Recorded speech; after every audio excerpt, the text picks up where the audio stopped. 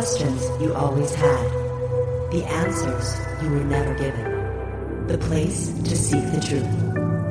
Welcome to Veritas. Most people think that those under the spotlight of fame are usually under the spell of some controlling mechanism, whether it be Hollywood, the media, or even sports. But that is not the case for a number of people. There are those who express their views anonymously and contradict that of those on top of their industries. They toy the party line in order to remain relevant and, in essence, to keep their paycheck coming. There are others, however, who are not afraid to admit they're critical thinkers and stay away from the dogma inculcated to them from childhood by the educational system, religion, or simply family traditions. Greetings. I'm your host, Mel Fabregas of Veritas Radio. Tonight we have one of those rare people who want to wake up humanity, and he's tonight's special guest. His name is Eddie Bravo, a jiu-jitsu black belt champion, an instructor, musician, author, and former UFC analyst. He's the founder of 10th Planet Jiu-Jitsu, and his website is 10thplanetjj.com. And he joins us directly from the City of Angels, Los Angeles, California. Hello, Eddie Bravo, and welcome to Veritas. How are you? Thank you for having me. I'm doing pretty good. How are you doing? My pleasure. Doing very well, and I'm very excited to have you on because I saw your podcast with Joe Rogan and Alex Jones, and I have to say, I saw a few others of yours, and you have a lot of longitude and latitude in the things that you research, and I thought this will be a non-traditional show. And by the way, I could have continued reading a lot from your bio, but I cringed when I saw your bio at Wikipedia. They properly mention your accomplishments, but it also says Eddie Bravo, a known quote-unquote conspiracy theorist, part of the 9/11 Truth Movement, publicly raising questions about the September 11th attacks, usually mentioning the World Trade Center Building 7 collapse. Bravo subscribed to the idea that governments have sprayed chemtrails on unknown civilians. They say this so they can box you in and define you, so you have to defend yourself. But we know better here, Eddie. Tell us more about yourself. Well, first and foremost, I grew up making music, producing music, playing drums in bands, playing guitar, doing a little singing. Grew up in a very poor part of Orange County, Santa Ana, California. That's where they put all the Mexicans that cut the grass. My grandfather, he cut grass to support 10 kids. My mother was one of his kids. She wanted to be a singer. She had these big dreams of being a singer, so I guess that kind of rubbed off on me. I've been about music, my whole life, and moved to Hollywood at 21 to pursue my rock star dreams. I got into martial arts because I wanted to stay in shape, and I was always a big, gigantic Bruce Lee fan. So started doing karate only because kung fu wasn't, near my house. So I started doing karate, and then I saw the UFC and immediately started doing jiu-jitsu and got obsessed with jiu-jitsu. It was the best way to stay in shape, so I wouldn't be that overweight, beer belly rock star on stage. I was like what I was trying not to be. I was super convinced that I was sure I was going to make it in the music business. There was no doubt in my mind. And jiu-jitsu was just, to keep me in shape. And then, I got obsessed with it, started competing. And then in 2003, I beat Royler Gracie at the World Championships in Brazil. And that kind of, it turned me into this sports figure. When my family, they never saw me as a sports star or anything. They saw me as some guy moving to Hollywood trying to be a rock star. When my parents would see me for Christmas or for Thanksgiving, it was always about the music. Like, how's the music? Is there a new demo tape? It was never about jiu-jitsu or anything. But all of a sudden I'm 33 years old and the world knows me as this jiu-jitsu sports guy. And it was weird. My people I grew up with, they were confused. They're like, what? You can't fight? You're a pussy. So I'm like, I don't know how this happened. I just really like jiu-jitsu, and I beat Royler Gracie, and there you go. Boom. All of a sudden, but I was trying to tell everybody from day one, I'm I'm a music producer. You know, I'm making music. I'm in bands. I produce bands. But no one wanted to hear that. They just wanted to hear me talk about jiu-jitsu. It's kind of weird. It was like a double-edged sword. It's like all of a sudden I get this fame. But, you know, anybody that's known for sports, nobody wants to hear their music. Like, nobody wants to hear a sports star's music. So it's kind of a weird thing. I kind of like killed a lot of chances I had in the music business because of what I did in jiu-jitsu. You know, who knows? Maybe my music just sucks and I wouldn't have made it anyway. But regardless, I started teaching jiu-jitsu and started opening up different schools. And, you know, in the meantime, I've always been a conspiracy theorist, and it started as a kid when I was brought up in a Catholic family, and the whole neighborhood, basically the whole city, it was just filled with Mexican Catholics. So I thought everybody was Catholic. I thought there was just one religion. At school, there was this one white guy that was Jehovah's Witness, and there was a Protestant guy. To me, they were like in a cult or something. It was like, what's wrong with these guys? Right. I thought everybody was Catholic. You know, when you watch TV, there's Christmas specials on Different Strokes, and there's Halloween specials on Family Ties or whatever those shows are. So I thought everybody was on the same page. And then at 11 or 12, I find out that there's all these different religions. There's Jews and Muslims and Hindu and all. And I thought, wait a minute, how do we know we're right?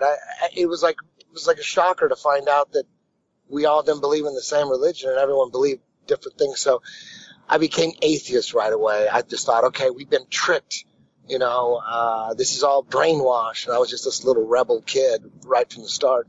And then I got really started playing drums and got into music like Slayer and Metallica, started writing satanic lyrics. Not that I was Satanist and not that I thought Slayer were Satanists. I thought, okay, we all don't believe in God or the devil, but we're just trying to scare Christians and write satanic music. So that's what we're doing. No one thought anybody was really into Satan. We all thought, okay, we're like filmmakers into making movies like The Exorcist and like demonic movies, you know. But the director of The Exorcist or the writer, no one thinks of him as a Satanist. But anyways, so I got into that. And then when I was 15, there was this 2020 show, ABC 2020 on Satanism in music. And, you know, we were into Slayer and the real hardcore stuff. And 2020, they were talking about Twisted Sister and Judas Priest being satanic. And as a real fan of speed metal and you know, I thought, wow, this is Channel 7, and they got it totally wrong. They're like, first of all, they're saying if your kids listen to Dio or Black Sabbath or Motley Crue, they're satanic. Yeah. And I'm like, what? So right away, at 15, I'm like, okay, we can't trust what we see on TV because they got it totally wrong. And they're going after the wrong bands. And even if they were going after Slayer and bands like that, they would be wrong in my eyes anyways, because I knew those guys. Like, they're just regular guys just trying to write scary lyrics. No one's actually worshiping Satan in these bands. So right away, you know, after I got sick of writing satanic lyrics at 16 or 17. I'm losing you, Eddie. And right there, it was a conspiracy theory type band. We were against the government. We were against, nuclear war and nuclear bombs back when I believed that they were real. And, so I didn't know anything about the government. You know, I just knew that I couldn't believe them. I can't believe authority, but I didn't have any information. There was no internet or anything. So, that's, and then in my 20s, I got really into vitamins of all things and nutrition and the conspiracy theories going on with like big pharma, and all that stuff. Then I learned in my 20s I was really into that and how the governments, it's not in their best interest to push vitamins like natural remedies. They were trying to push pharmaceuticals. So I got really into that. I was like into against big pharma, and then little by little, I just started there's so many ways the government can fuck you that I just one by one, you just start going through all of them. And then got into jiu-jitsu when I was like purple belt in jiu-jitsu, I was full blown conspiracy theorist. I'm like 28 at the time. I actually made this, and I was an activist trying to turn people on at my jiu-jitsu school into conspiracy theories. And I made this documentary, which was, it was like a mixtape documentary. It had 6 or 7 of the best documentaries I could find. And I put them all on one 8-hour VHS tape, and I called it Brain Dirt. It's like the opposite of brainwash. It's like brain dirt. and I would make these tapes on my VCR. It was an 8-hour VHS tape with 6 or 7 documentaries, like UFO documentaries. Just like, I forget. I'd have to sit down and try to remember which documentaries exactly they were. But, and then in 98, around the same time, one of the documentaries was, The Emperor of Hemp, which, goes into the whole, the Emperor has no clothes. Yeah.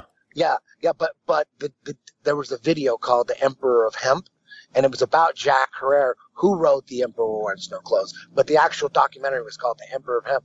And that documentary, once you watch that documentary, you're going to want to smoke weed. There's no way I would show people who were totally against weed that documentary, and after the documentary was over, they would go, okay, where's the bong? Let's do it. So there's the cannabis and the whole reefer madness propaganda, conspiracy theory. Then there's there's just so many, and then you get into JFK, and then Iran-Contra, and then, even like World War II, and how Prescott Bush was involved with financing the Nazis, and you get into it's endless. There's just so much. And, you just go deeper and deeper and deeper and deeper. And, here we are. I'm still going deep, still finding out new things. I'm going to send you a little audio that somebody extracted from an interview I did with a great philosopher with the name of Neil Kramer. He calls it the staircase of disbelief. And that's exactly what happened to you. I was also raised a Catholic. I was an altar boy for 10 years. I thought that was it. Any other person's God was not the same God. And I'm thinking, what is this all about? And then the transition, very similar to yours. But, judging by the name of your organization, 10th Planet Jiu-Jitsu, is there a correlation with that and Zecharia Sitchin's work and Nibiru? Oh, absolutely. I used to be really into Zecharia Sitchin and that whole ancient Sumerian text and Nibiru and I was way into that, Not so much anymore, but, it's like mythology. But, the whole 10th planet system is, that's where it comes from. That's where the name comes from. Yeah, when I went to your website, I thought, 10th planet, what is he trying to say? And then I saw that you had the Nibiru Forum, and I'm thinking, wow, he's all over the place with this. Do you talk about these subjects? I presume your students, you're a martial artist, they respect you, they look up to you. Do you talk about these subjects with your students? And if so, how do they react? Oh, yeah, that's what, most of my students are probably, I would say 80% of them are pro-conspiracy theorists, and maybe 20% aren't. I would say most of them are. I always talk about it,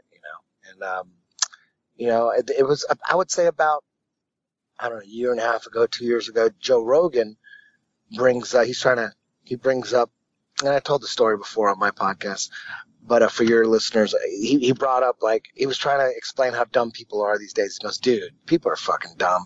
I mean, there's people that believe the earth is flat and the sun is 3,000 miles away and the earth is 6,000 years old or whatever. And I would just think, when he would say that, I would just think, wow, really? There's people that still believe that? What are they, Amish or something? I'm thinking that's the most, and this is like a year and a half ago, 2 years ago, something like that. I can't remember exactly, but it was on his show. And then, several shows later, he brings it up again. He goes, dude, there's people that think the earth is flat. And I thought, man, that's got to be some kind of CIA psyop. I mean, it's got to be some kind of like a Scientology type thing just to test people, just to see how dumb people are. That's what I thought it was. I was like, wow, I can't believe we're even talking about flat earth. And then you bring up my students. I'm in class, And, we're talking conspiracy theories, and my one of my students, Manny, he says to me, he goes, "Hey man, did you look up, have you looked into flat earth?" And right away when he said that, I thought, man, to myself, I was thinking I could never trust anything this guy ever says again. Right. And this is like 6 months ago. And then I told him, I go, dude, that is the dumbest conspiracy theory ever. That's like no forest exists. That's what I was thinking. I'm like, that's gotta be some kind of distraction. I go, and he goes, okay.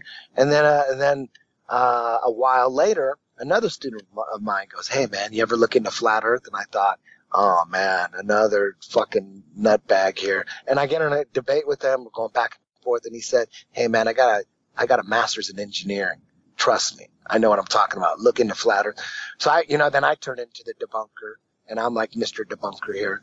And I go home, get on the internet, and all I needed to do was just find that picture used to be on my iPhone a while back, like as a default setting. It's a picture of the earth. It's like on my iPhone.